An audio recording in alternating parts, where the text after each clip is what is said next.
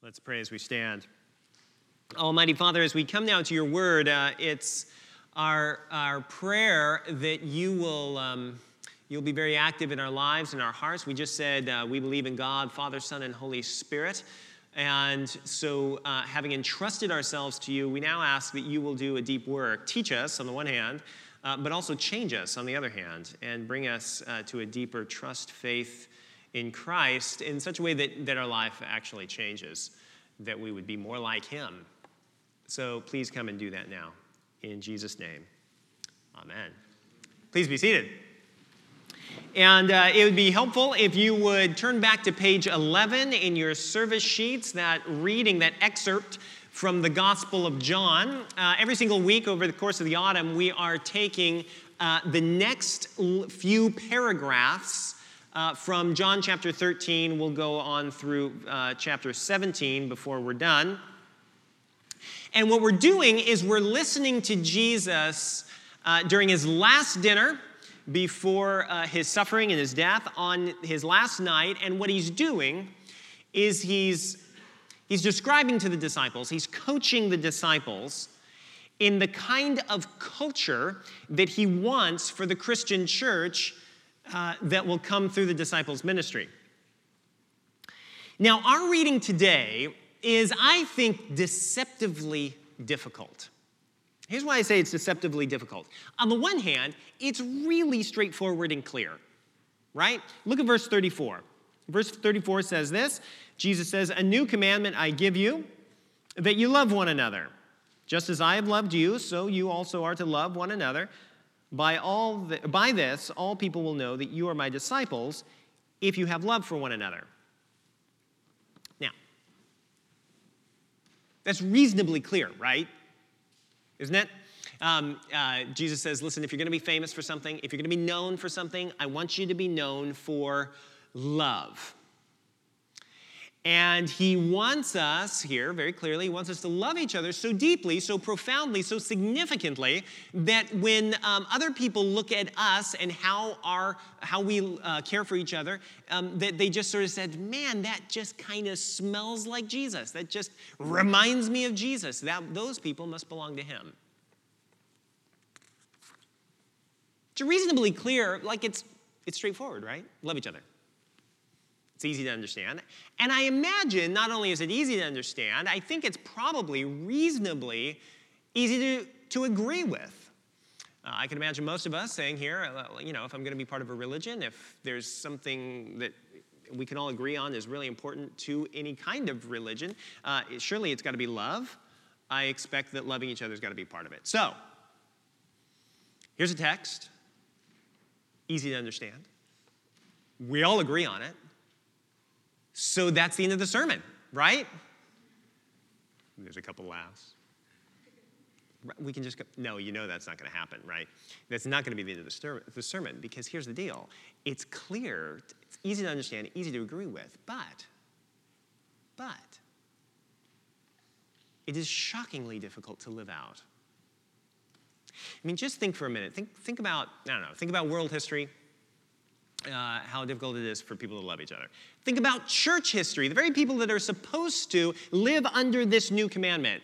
Think about how difficult it is in church history for people to love each other. And then think about your own relationship history. Personally, how's it gone? How well have you loved others? How well have they loved you? Everybody agrees that we should love each other. The problem is, it's just extraordinarily difficult to pull it off. And that's the stark reality that we've got to deal with. See, one of the things I want to show you today is that Jesus' command, love each other like I love you, sounds simple, but it is so high and so demanding that it is very near impossible for us to pull off. Or better, the only way we can pull it off is if Jesus makes us a kind of new sort of humanity, does something so radically, changes us so deeply and radically that we're almost a new kind of human. What in the world could that mean? Well, let me explain. But in order to explain this, I'm going to have to tell you the whole story of the Bible. So we're going to have to go back to the very beginning. See, you thought it was going to be a short sermon? ends up not. So go back to we don't have to tell the whole story, but most of it. In the very beginning of the Bible, if you've read it, it's a story of God creating everything, right? And the Bible, Genesis doesn't give us a whole lot of details about how God creates, but Genesis gives us a lot of information about why God creates.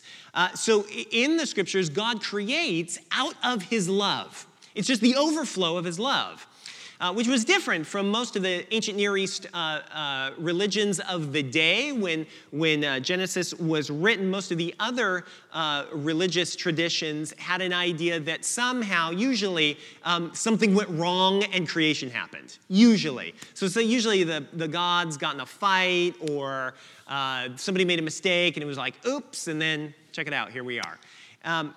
But the Bible, it works differently than that. Instead, it's this story. Part of why it's so shocking in its original cultural context is that God chooses to create almost like an artist.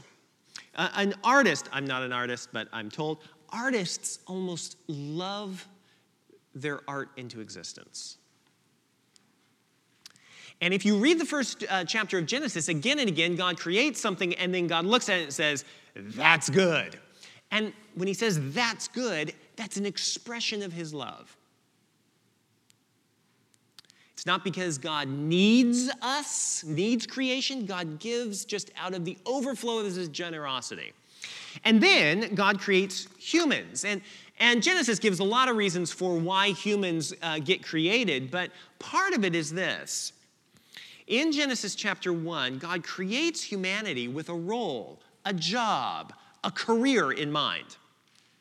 We were designed to do something very particular.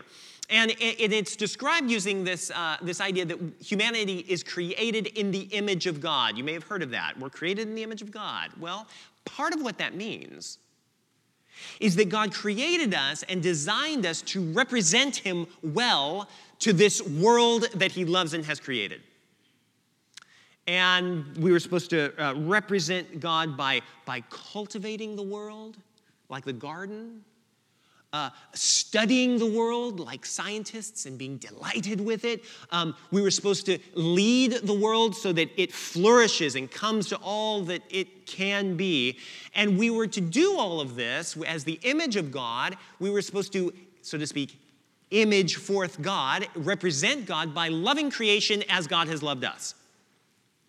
Now, why am I going into this? Here's why. From the very beginning, when God designed humanity to love as he loves us. He loved us in creating us. He wants us to reflect that love to the world around us. It's right at the very beginning of the Bible. And therefore, when we get to Jesus' command in the Gospels, he says, love as you have been loved. And there's a way in which that is naming something. He's doing it in a more deep way, a more significant way. We'll get to that in a little bit. But there's a way in which that command is woven into the depths of who we are as humans. It's part of our design specification. And I wonder why, I wonder if that's part of why it's a reasonably non-controversial commandment, because there's something about it that resonates with us. We were kind of designed to do this.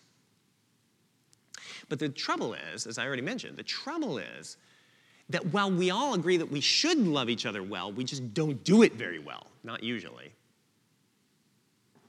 And again, you can go back to Genesis. So what happens is God creates, and then something goes wrong. You may have heard the story of Adam and Eve, the garden, the fruit. They ate the fruit they weren't supposed to eat. But here's the thing about that story. We sometimes tell that story as if it's just this little tiny oops, once again, doing something naughty. But there's something deeper there. What happened when humanity, so to speak, eats the fruit and rebels against God, part of what happens there is that we maimed our capacity to love well.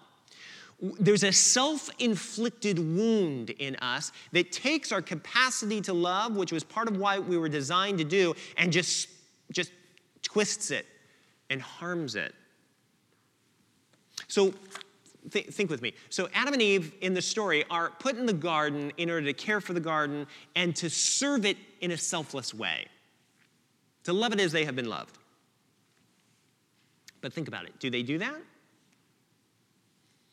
Do they love the garden selflessly? God created selflessly. God asks them to care for their creation selflessly. But do they love it selflessly? And the answer is no. They're not serving the garden selflessly. What happens is they reach out, they grab it, and they use it for their own ends. They eat the fruit that God said don't eat. And that's disobedience, but it was also a failure to love selflessly. They weren't serving the garden, they were exploiting it, using the resources for their own desires. Now, just think about the unfolding of human history, at the very least, how we impact our environment, and you can see this plays out very deeply in our own story. And it causes, in the scriptures, it causes all kinds of problems. But one of the problems it causes that's very important is that it harms our capacity to love selflessly. We were designed to love selflessly like God, but we're now injured desperately. And therefore, instead of loving selflessly, our default setting now, every one of us, is to love selfishly, the love for our own self, self-focused love. Now, let me illustrate this from our reading. Look at our reading. Do you see the bit about Peter? You probably know this story about Peter. Peter says, I'll follow you anywhere, Jesus. I'll give my life for you, Jesus. Now, think about that for a second. Does that sound selfless? I'll give my life for you. Sounds like the definition of selfless, doesn't it? Let me ask you another question. Did Peter really love Jesus at dinner? Of course he did. Did he sincerely love Jesus? Of course he did. The question is, though, did he love Jesus as deeply as he thought he did? And the answer is no, because within 24 hours, Peter had effectively disowned Jesus to save his own skin. And see, that's very often how we find ourselves loving, isn't it? Do we love other people? Of course we love other people. Do we love other people sincerely? Of course we love people sincerely. But do we love people selflessly? That gets more complicated. Because the answer to that question is probably sometimes, but not often, and never consistently. Am I wrong? And that's why I say you can see that this command, love each other, it's deceptively difficult. Because what it means for us, let's just think about our own church for a second. It means, Emmanuel, that Jesus requires us to love each other like he has loved us. It's the fundamental mark of authentic Christianity. If we don't do it, we are pseudo-Christians. We're hypocrites. And we all know that there's enough hypocritical Christians in the world. So this is super important. And I think we should think about our own church for a minute. I think it's fair to say that I hope this is fair to say that we're a reasonably friendly church. Yeah? I love the fact that we have to call everybody back from sharing the peace. We have to say, hey, cut it out. Yeah, keep talking later. We're friendly. I think we're friendly. I hope we're friendly. I hope you find that. And it's one of the fringe benefits of being a new church. We get to be exuberantly friendly with each other, and that is good. However, this command in this passage just pushes way, way, way beyond merely being friendly with each other. Because you can be friendly with other people and never love like Jesus wants us to love.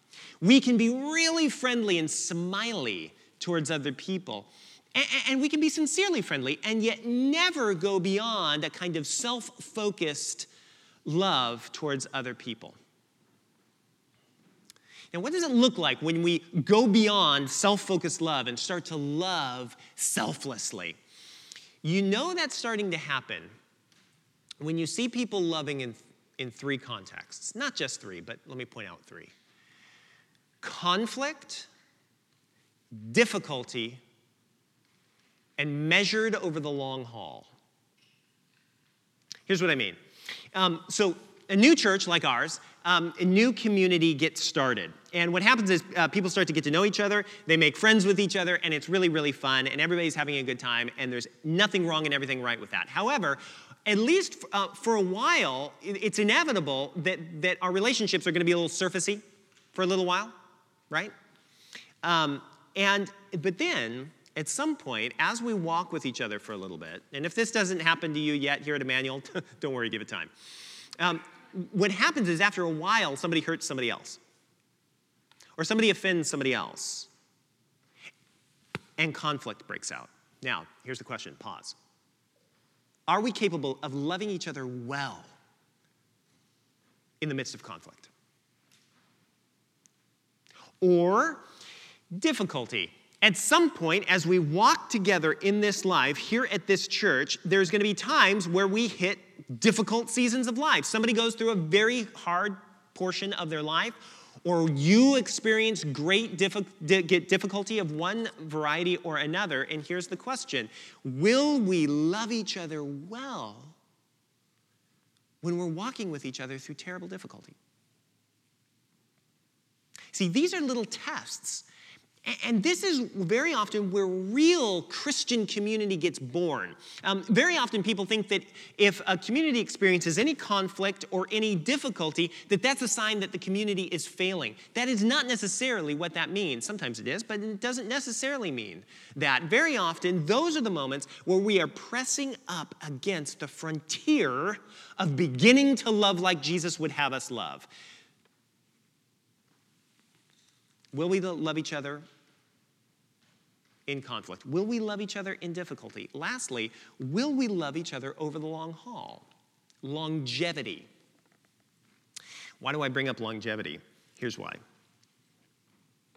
There is a quality of Christian love, community, that you only experience when you have walked with somebody for 10 years, 25 years, 30 years. And Jesus wants us here at Emmanuel to love each other for the long haul. And I fully expect that some of us here will grow old together. And I bet for some of us that's going to be obvious. For some of us it's going to be mind-blowing, because some of us here have never considered loving somebody outside family context for that long. Very often we imagine loving somebody outside family for as long as that relationship sort of fits into our life choices, right? But when Jesus says, love each other as I have loved you, he's pushing us to say that Christian love isn't supposed to fit into your life choices. Your life choices are very often rearranged around the question, how can I love well? It's demanding. Do you know what was really exciting for me this week? As I was thinking about this, looking at the passage, thinking through the big story of the Bible, one of the things that was really encouraging is that I found myself thinking about some of you, names, I won't mention names because of confidentiality, and I don't know which one to choose. But I could think of people who have rearranged their lives at significant personal cost, not because they had to, but because they wanted to, so that they could keep loving this church well, loving you. You may not even know that they've done that. Then I realized I can think of other people who are loving each other in the midst of terrible pain and difficulty. You may not know who they are, but they're here. They're part of our church. And then I realized that I can think of other people who have been hurt by somebody in this church, by people in this church, whose reflexive first impulse is, how can I show the person who's hurt me that I love them well? And when I thought about these various scenarios, and no one of those is specific, there's more than one. When I thought about how, you can see people loving each other in conflict, in difficulty, in longevity, it excited me because it means that Jesus is beginning to press us forward to tasting just a little bit of what it means to love each other as Christ has loved us. And I hope that excites you. It excites me. It should excite us. But you know what? It also shouldn't satisfy us. Why shouldn't it satisfy us? Because look back at verse 34 in your reading. Verse 34. It's 2 words to explain why we should not be easily satisfied with our progress. The 2 words are just as. Jesus says, I want you to love each other just as I have loved you. And if you think about that for just a few seconds, you'll realize that Jesus is calling us to something that is way beyond our natural ability. He's not just saying, hey, just turn up the lovometer reading just a little bit. I just made that word up. That is not a word, but why not? It's way beyond our capacity. Because if you think about how Jesus loves, he loves us through conflict. He loved us when we were his enemies. He loved us through difficulty. He suffered more than any person could possibly suffer. He suffered personal betrayal. He suffered physically. He suffered to be cut off from the presence of God. He went to hell and back. And he loves us not only in conflict, not only in difficulty, but also with longevity. Because for 2,000 years, we just said in the creed that Jesus ascended to the Father. And that means that for 2,000 years, Jesus has been loving, serving, praying for the church, caring for the church, loving us. And you know what? The church, which the Bible calls Christ's bride, the Lord's bride has given him a lot of reasons to end the relationship. But he won't. He loves us over the long haul. Now, that's not selfish love. That's selfless love. And that kind of love that Jesus shows, that's what we were designed for, but we're too broken to show it. And therefore, the only person who ever has loved fully is Jesus Christ. He's the only one who has loved perfectly the way humanity was meant to love perfectly. So when you look at him, you see the real thing. You see what it really means to be the full image of God, the one who truly represents God's love well, perfectly, pristinely. And that's why in verse 33, look at verse 33, he says, where I'm going, you can't come with me. Jesus is talking about the cross, and the disciples have been with him everywhere he's gone, but he says, in the next 24 hours, I'm going to do something that I have to do alone. You can't come with me. It ends up they all want to run away from him anyway, but he says, you're not even allowed to come with me. Why? Why did Jesus have to go to the cross alone?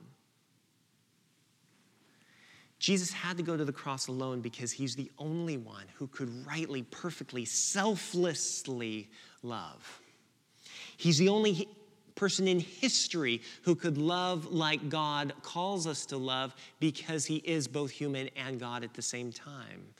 He's the real image of God.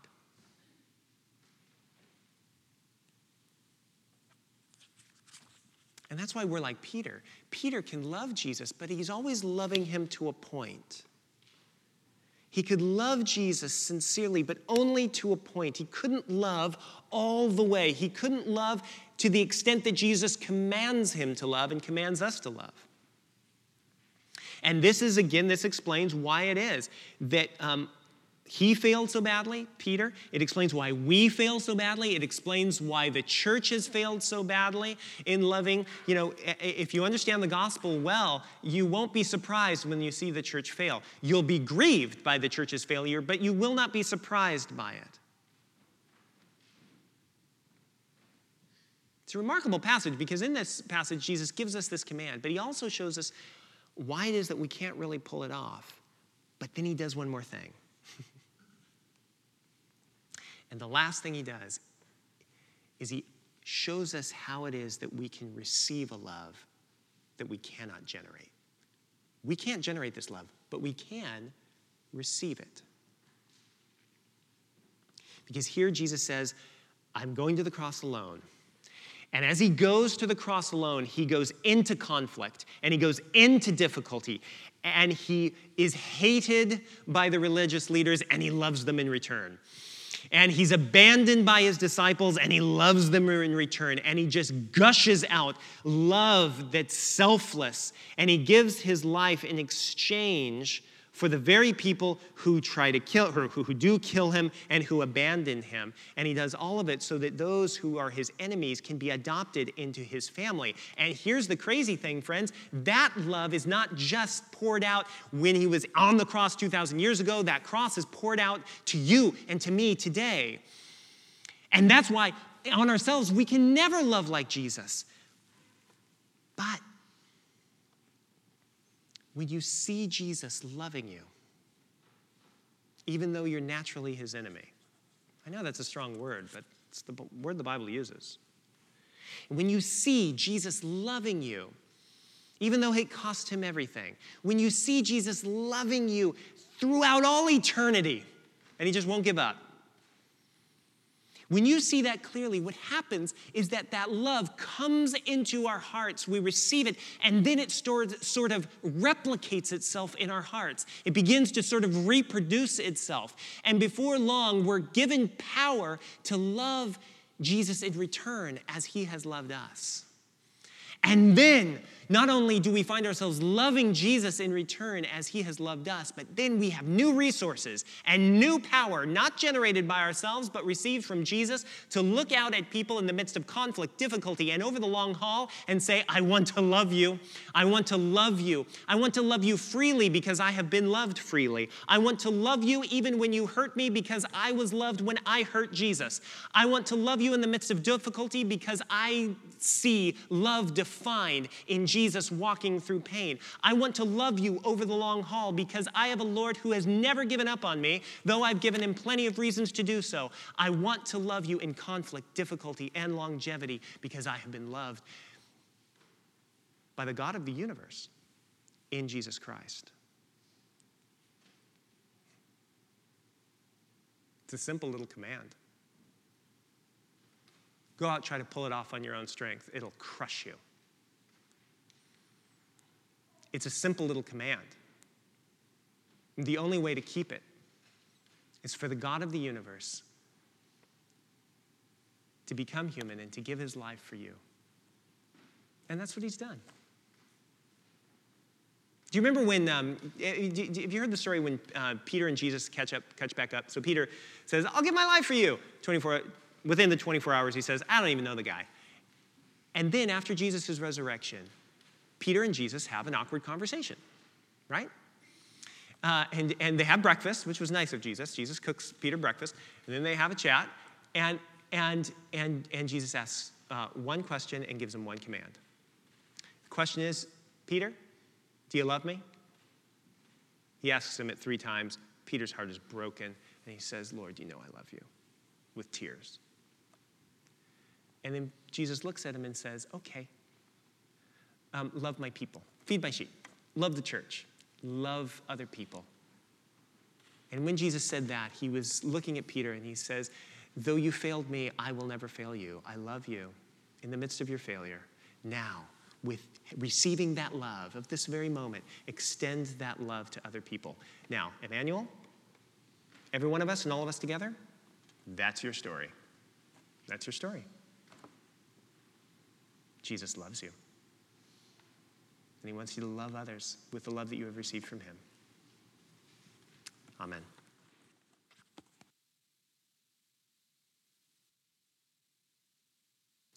Thank you for listening to the Emmanuel Church Sermon Podcast. I'm Jim Saladin, the minister here. At Emmanuel, we seek to see, describe, and reflect the beauty of Jesus Christ for the flourishing of New York City and ultimately the world. We rely on the generous giving of people like you. Consider supporting our ministries at www.emmanuelanglicannyc.com/give.